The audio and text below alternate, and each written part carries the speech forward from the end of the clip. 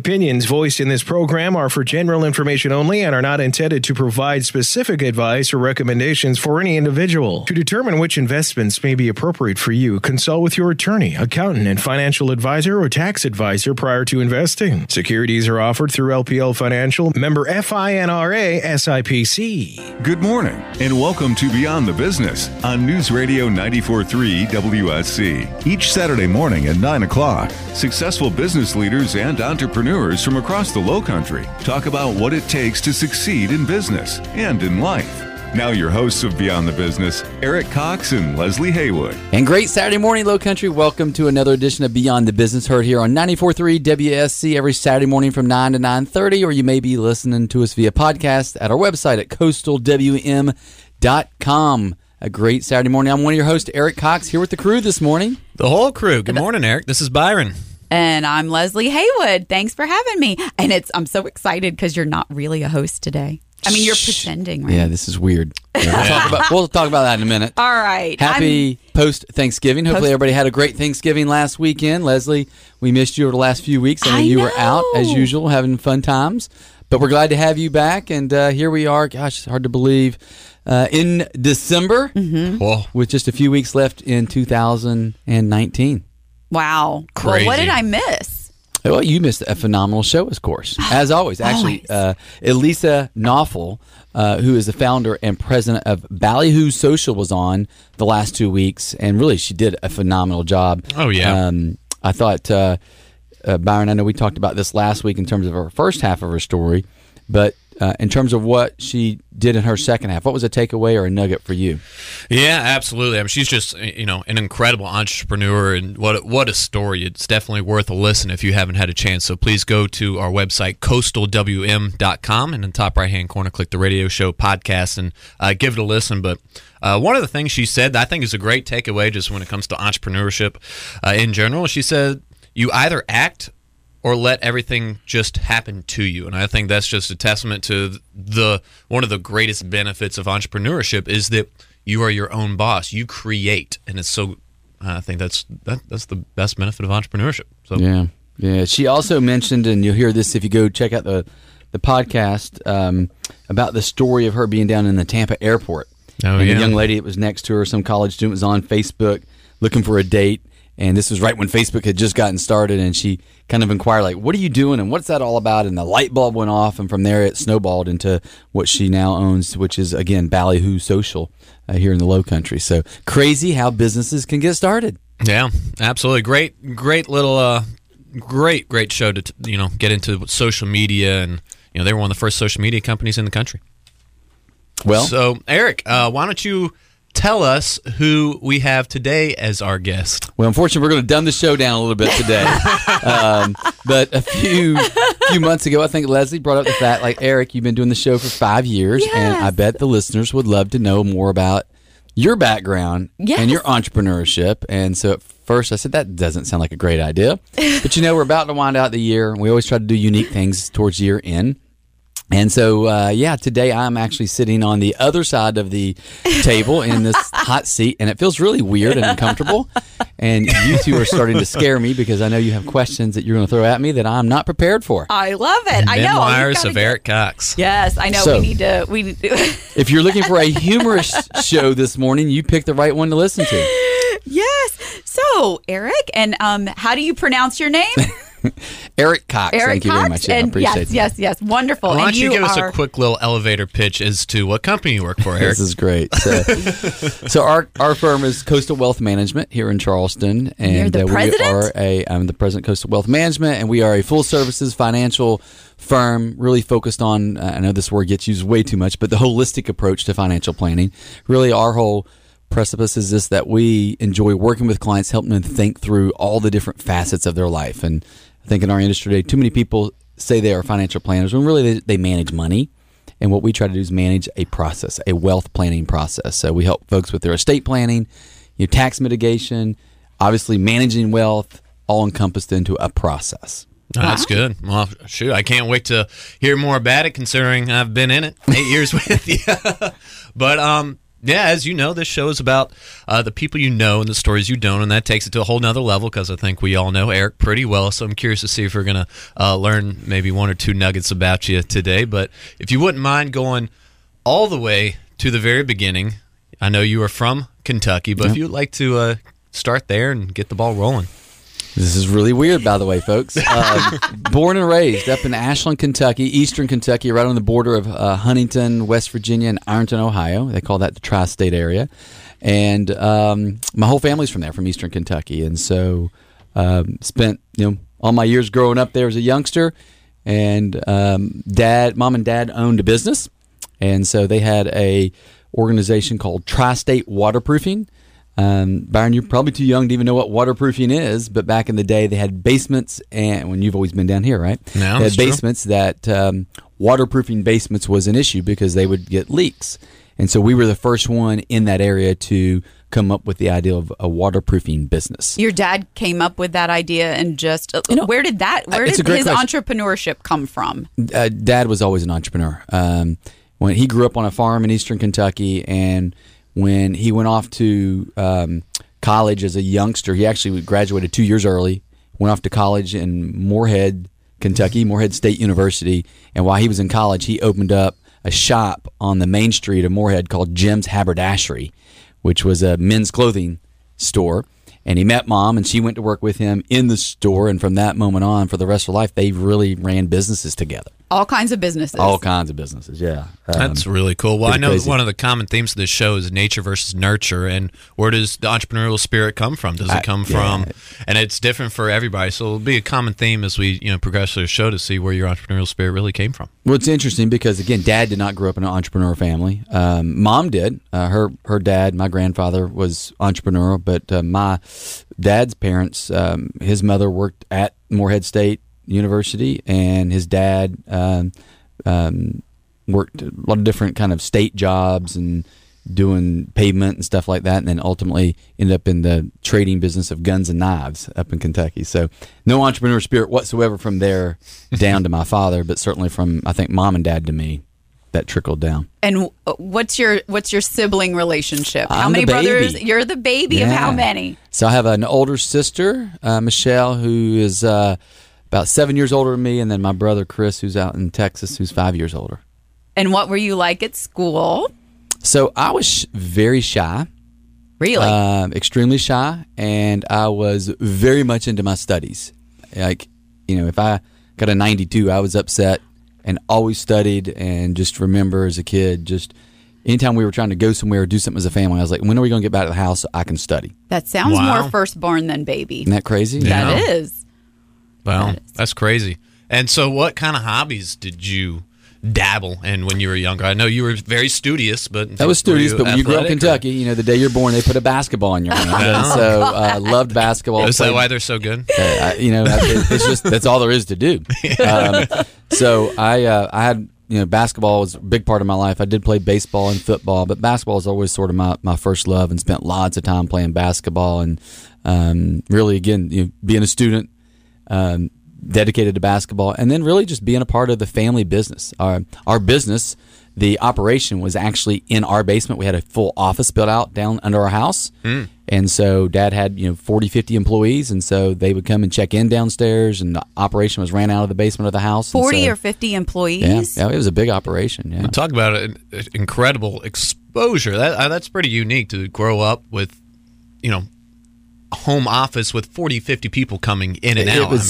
We were a part of that, right? We were down there all the time. We'd go downstairs, and kind of that was my playhouse when I was a kid. And, I knew all the workers, and it was all intermingled to me. I didn't know any difference. Do you have any crazy stories that you witnessed or were a part of?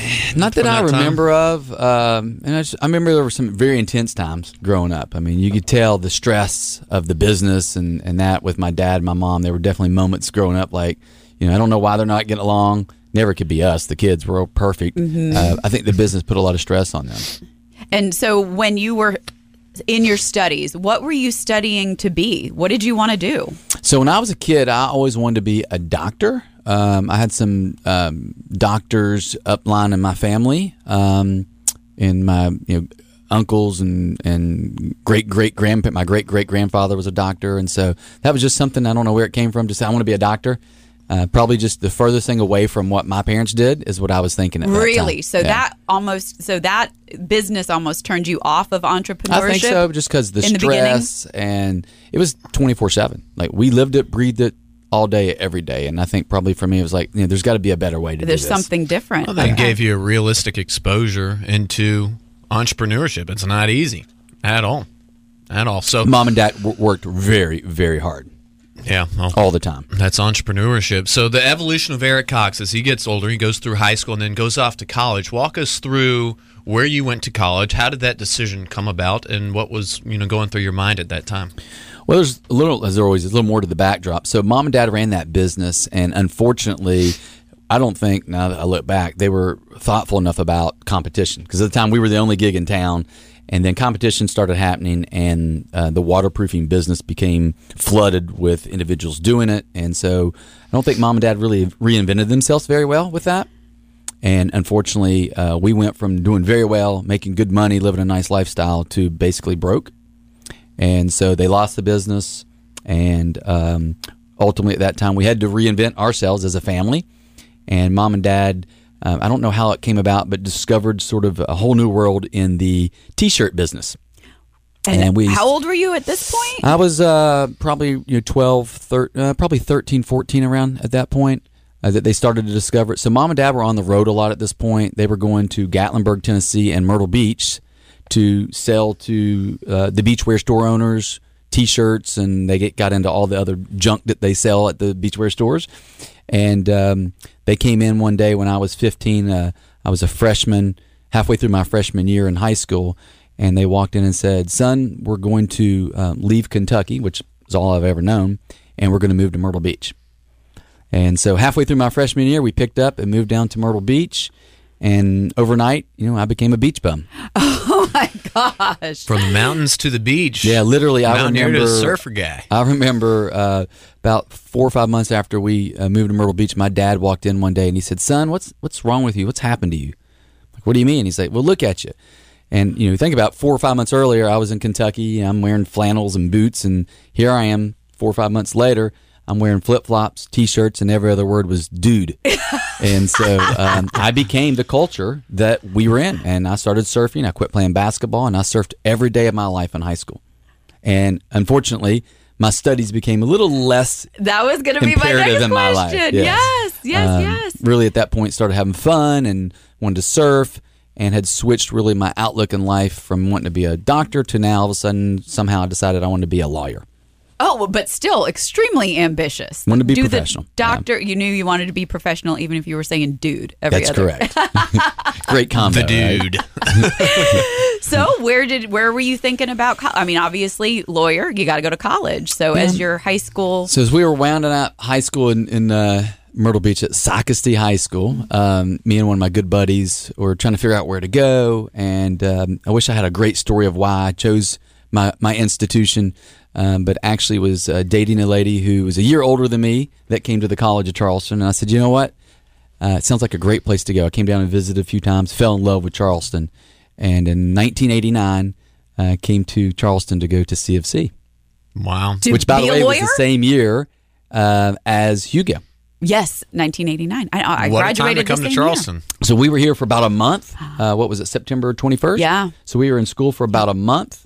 And then Hugo came and wrecked everything, and so it was kind of a wild first, semester at CFC, but ended up just absolutely loving my time at the College of Charleston, and had a great opportunity, I think, to discover a lot about myself, as I think most people do in college.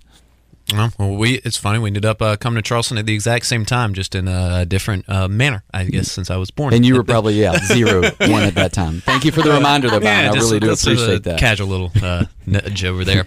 So I know you had a great time in college. So kind of walk us through the evolution of Eric Cox wanting to be an attorney, going through college, and then what did that lead to? Well, and just what I love about doing this show, right? We hear the past of people and the twists and the turns, and certainly my life is no different.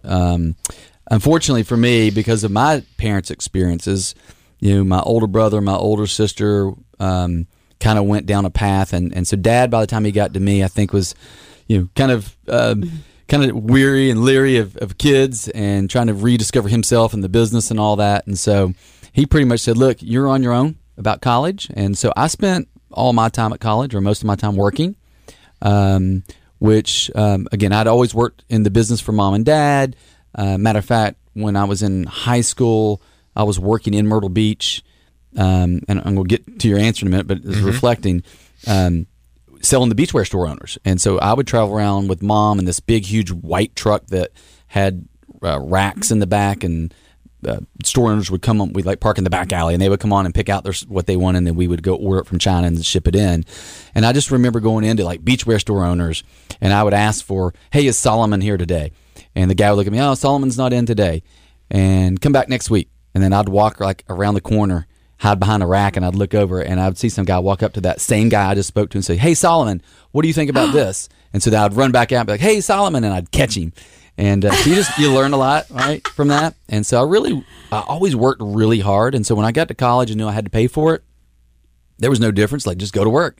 And so I worked at the Mills House Hotel here in town, and in the Barbados room, as a waiter, doing the tableside cooking, and had a chance to be able to use my love for people. I was obviously making money, but I got to sit there waiting on people, having those conversations. And I think waiting tables in an environment like that's one of the greatest opportunities to hone in your skills of communication with people. And I really fell in love with that role and dealing with people. I do have a quick question before you continue in that story. So when you were younger, you said painfully shy, and then over time you started growing your love for people. What do you attribute that personal growth, that social growth to? That's a wonderful question. I don't know if I've ever thought about it, Byron. Probably just being thrown to the wolves kind of thing, right? When I went off to college, I was still pretty shy, and I had to go work and figure things out. And I think college and working in a restaurant just converted me to a open personality, less shy, and really adopting and loving that. And at the Mills House, you had great people that would come through there, and we had all kinds of famous people and movie stars, and I got to meet them, and they would be there for a week, and you get to build relationships with them. And one of the people who came through at the time was the president of Pepperdine University Law School. I said, well, I'm thinking about being a lawyer. And he said, man, we would love for you to come out, Pepperdine, fly out. We'll give you a tour, but, look, we'd love to have you there. And so that really propelled my passion, and I thought, man, I want to be a lawyer. So that was really exciting for me. I actually started doing some grunt work for some attorneys out of Columbia, Kermit and King. And I was doing grunt work down here in Charleston, carrying boxes to the courthouse and stuff like that. And it's funny, all the lawyers I would meet around here were like, you don't want to be a lawyer. Don't do it. And I was like, more people kept saying, don't do it, don't do it, don't do it. And then by the time I got to my senior year at College of Charleston, I was getting tired. I was working so much, and the books for the legal classes I was taking over there were huge. Sure. And then probably the biggest thing was okay, college is, law school is really expensive.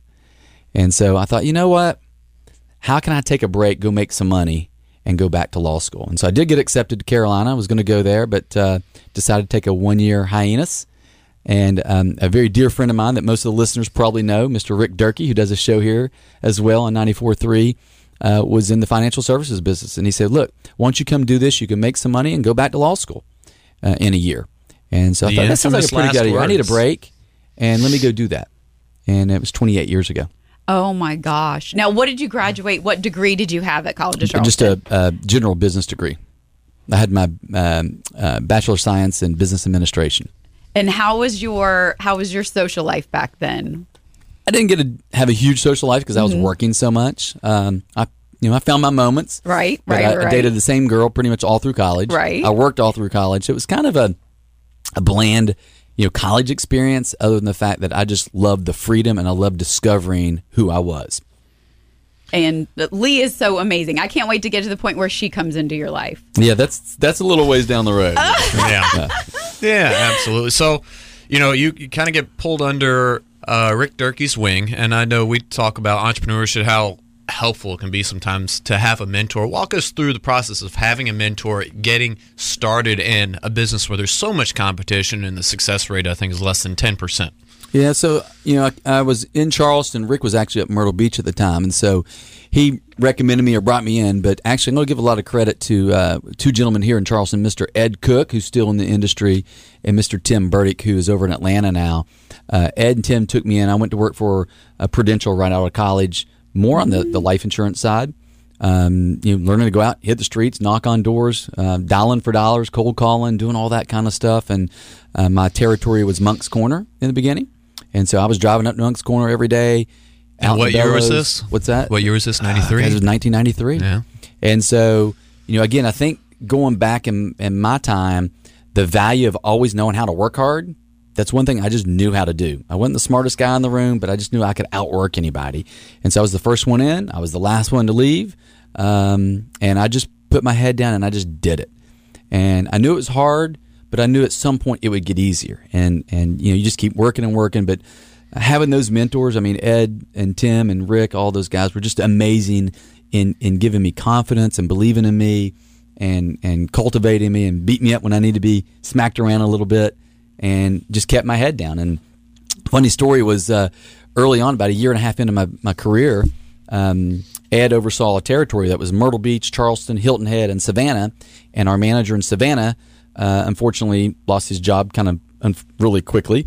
And about a week before that happened, I had saw an article in the Post and Courier about Savannah, and I just for some reason read it. I'd never been there, but it talked all about Savannah. And so a week later, this guy loses his job. I go to Ed, and I said, Ed, I want to be the manager of the Savannah office. And he laughed at me. He's like, Eric, you're 22 years old. And he goes, and you don't even know anything about Savannah. I'm like, yes, sir, I do. And I rattled off all the facts about Savannah. And he's like, wow, you know a lot about Savannah. And I'll never forget, Ed said to me, Eric, be careful what you wish for. And sure enough, he ended up sending me down to Savannah, and I spent 2 years down there managing a small operation.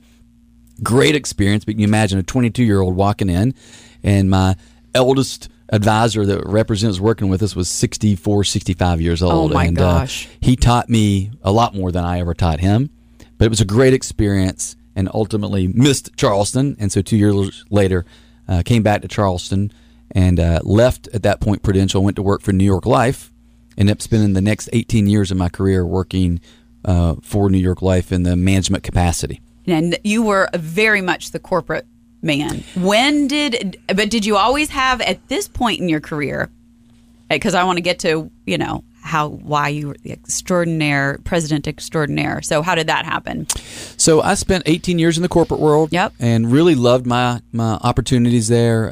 It gave me a chance to meet a lot of great people. I was in the recruiting, training, developing role. Ended up traveling the country a lot for New York Life and kind of coaching and teaching other agencies how to grow and build and do the job. And then 2008 came. And 2008 for me was really the post-08, 9, 10 era. Yeah. I saw a change in all corporations. It wasn't just that company. All companies changed. And it felt like it went from corporations being family and a great vibe and feel to, it's just about the profits and the expenses. And again, nothing against that company. All companies went through that after 2008. And I became very disenfranchised with that. I'll never forget going to see my mentor, Mr. Gary Kinder, who's out in Dallas, Texas. And I told him, I don't know what's going on, but I'm having these emotions and feelings. And he gave me a book called Halftime by Bob Buford. And right on the front cover, it says, How to Take Your Life from Success to Significance. Oh, wow. And I remember reading that book over and over again. And I looked back at my life and said, you know what? We've done a lot that's pretty successful according to the worldly standards. You can check the boxes. But it didn't feel very significant in my life. Personally, professionally, spiritually. And I just knew I needed to have a change. And I had a very dear life coach, Miss Claire Sturr, who was just an amazing lady, who unfortunately passed away way too young. But she had taught me so much about self-discovery. And I think that book and that moment connected all of the values and items that Claire tried to teach me with sort of this wave of where am I going to go next. And while all that was happening, I ended up getting a phone call from the company saying, hey, you spent 18 years working really hard for us, growing and building. We want you to move to San Francisco and become a corporate vice president. And with the senior vice president, we want you all to run the West Coast. So I'd spent 18 years, 20 years in corporate trying to climb the corporate ladder and get that opportunity. And the day I was offered it, my soul felt empty and knew in my heart, I don't want it. Wow. I mean, that's an incredible moment. What you spent 18 years working for is at your doorstep, waiting, ready for you to grab it, and you close the door. I'll never forget, it was December 31st, 2012, making the call to say, hey, not only am I not going to take that opportunity, but I'm going to resign from the company, and I'm going to go start my own business. Oh, my gosh. And when my wife got up off the floor after we discussed it, we put our heads together and said, let's go make this happen. Wow, what an amazing, that's a great place to leave it. I can't believe we're out of time. See, Eric, how fast it goes? It goes amazingly fast with two great hosts asking questions. Oh, shucks. Oh, shucks. All right, well, here, why don't you take us You out? wrap it up? You wrap it up. Well, thanks again for another edition of Beyond the Business, heard here on This is weird. 94.3 WSC. And if you missed one of our shows previously, simply go to our website at coastalwm.com and check out one of our podcasts there, and you'll see the radio icon. Just click on that and you'll check it out. And Low Country, look forward to having you back next Saturday morning. And until then, have a blessed week. Thank you for listening to Beyond the Business on News Radio 94.3 WSC. Tune in next Saturday morning at 9 o'clock for Beyond the Business, hosted by Eric Cox and Leslie Haywood, and heard exclusively on News Radio 94.3 WSC.